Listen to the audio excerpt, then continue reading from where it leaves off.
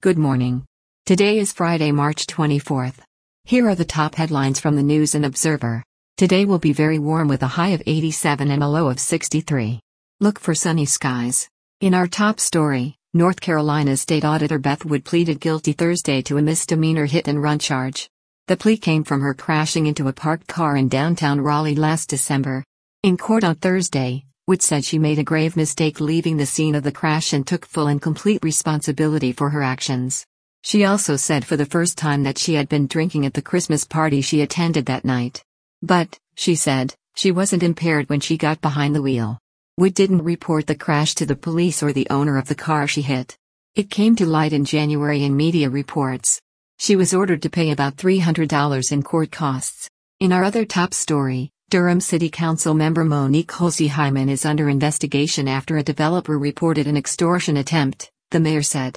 The council member also is accused of using city staffers for campaign work. She denied the accusations. But the mayor said she suggested to a developer that she would support a project in exchange for a contribution to her election campaign.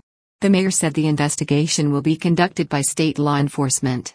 In crime news, the driver in the Raleigh Christmas parade faces new charges after the accident that led to an 11-year-old girl's death. London Glass now faces a charge of involuntary manslaughter, a felony, and infractions of failure to reduce speed and improper brakes.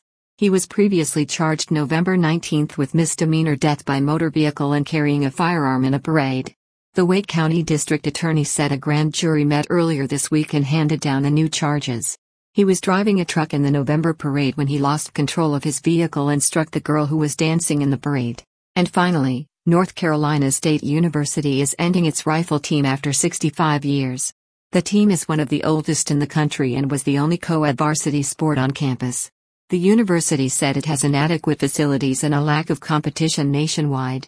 The team has produced a two-time Olympian. Riflery is the first program dropped at NC State since 1986. Those are just some of the stories we've been working on for our readers. For the latest information, please visit our website, and consider supporting our journalism with a subscription.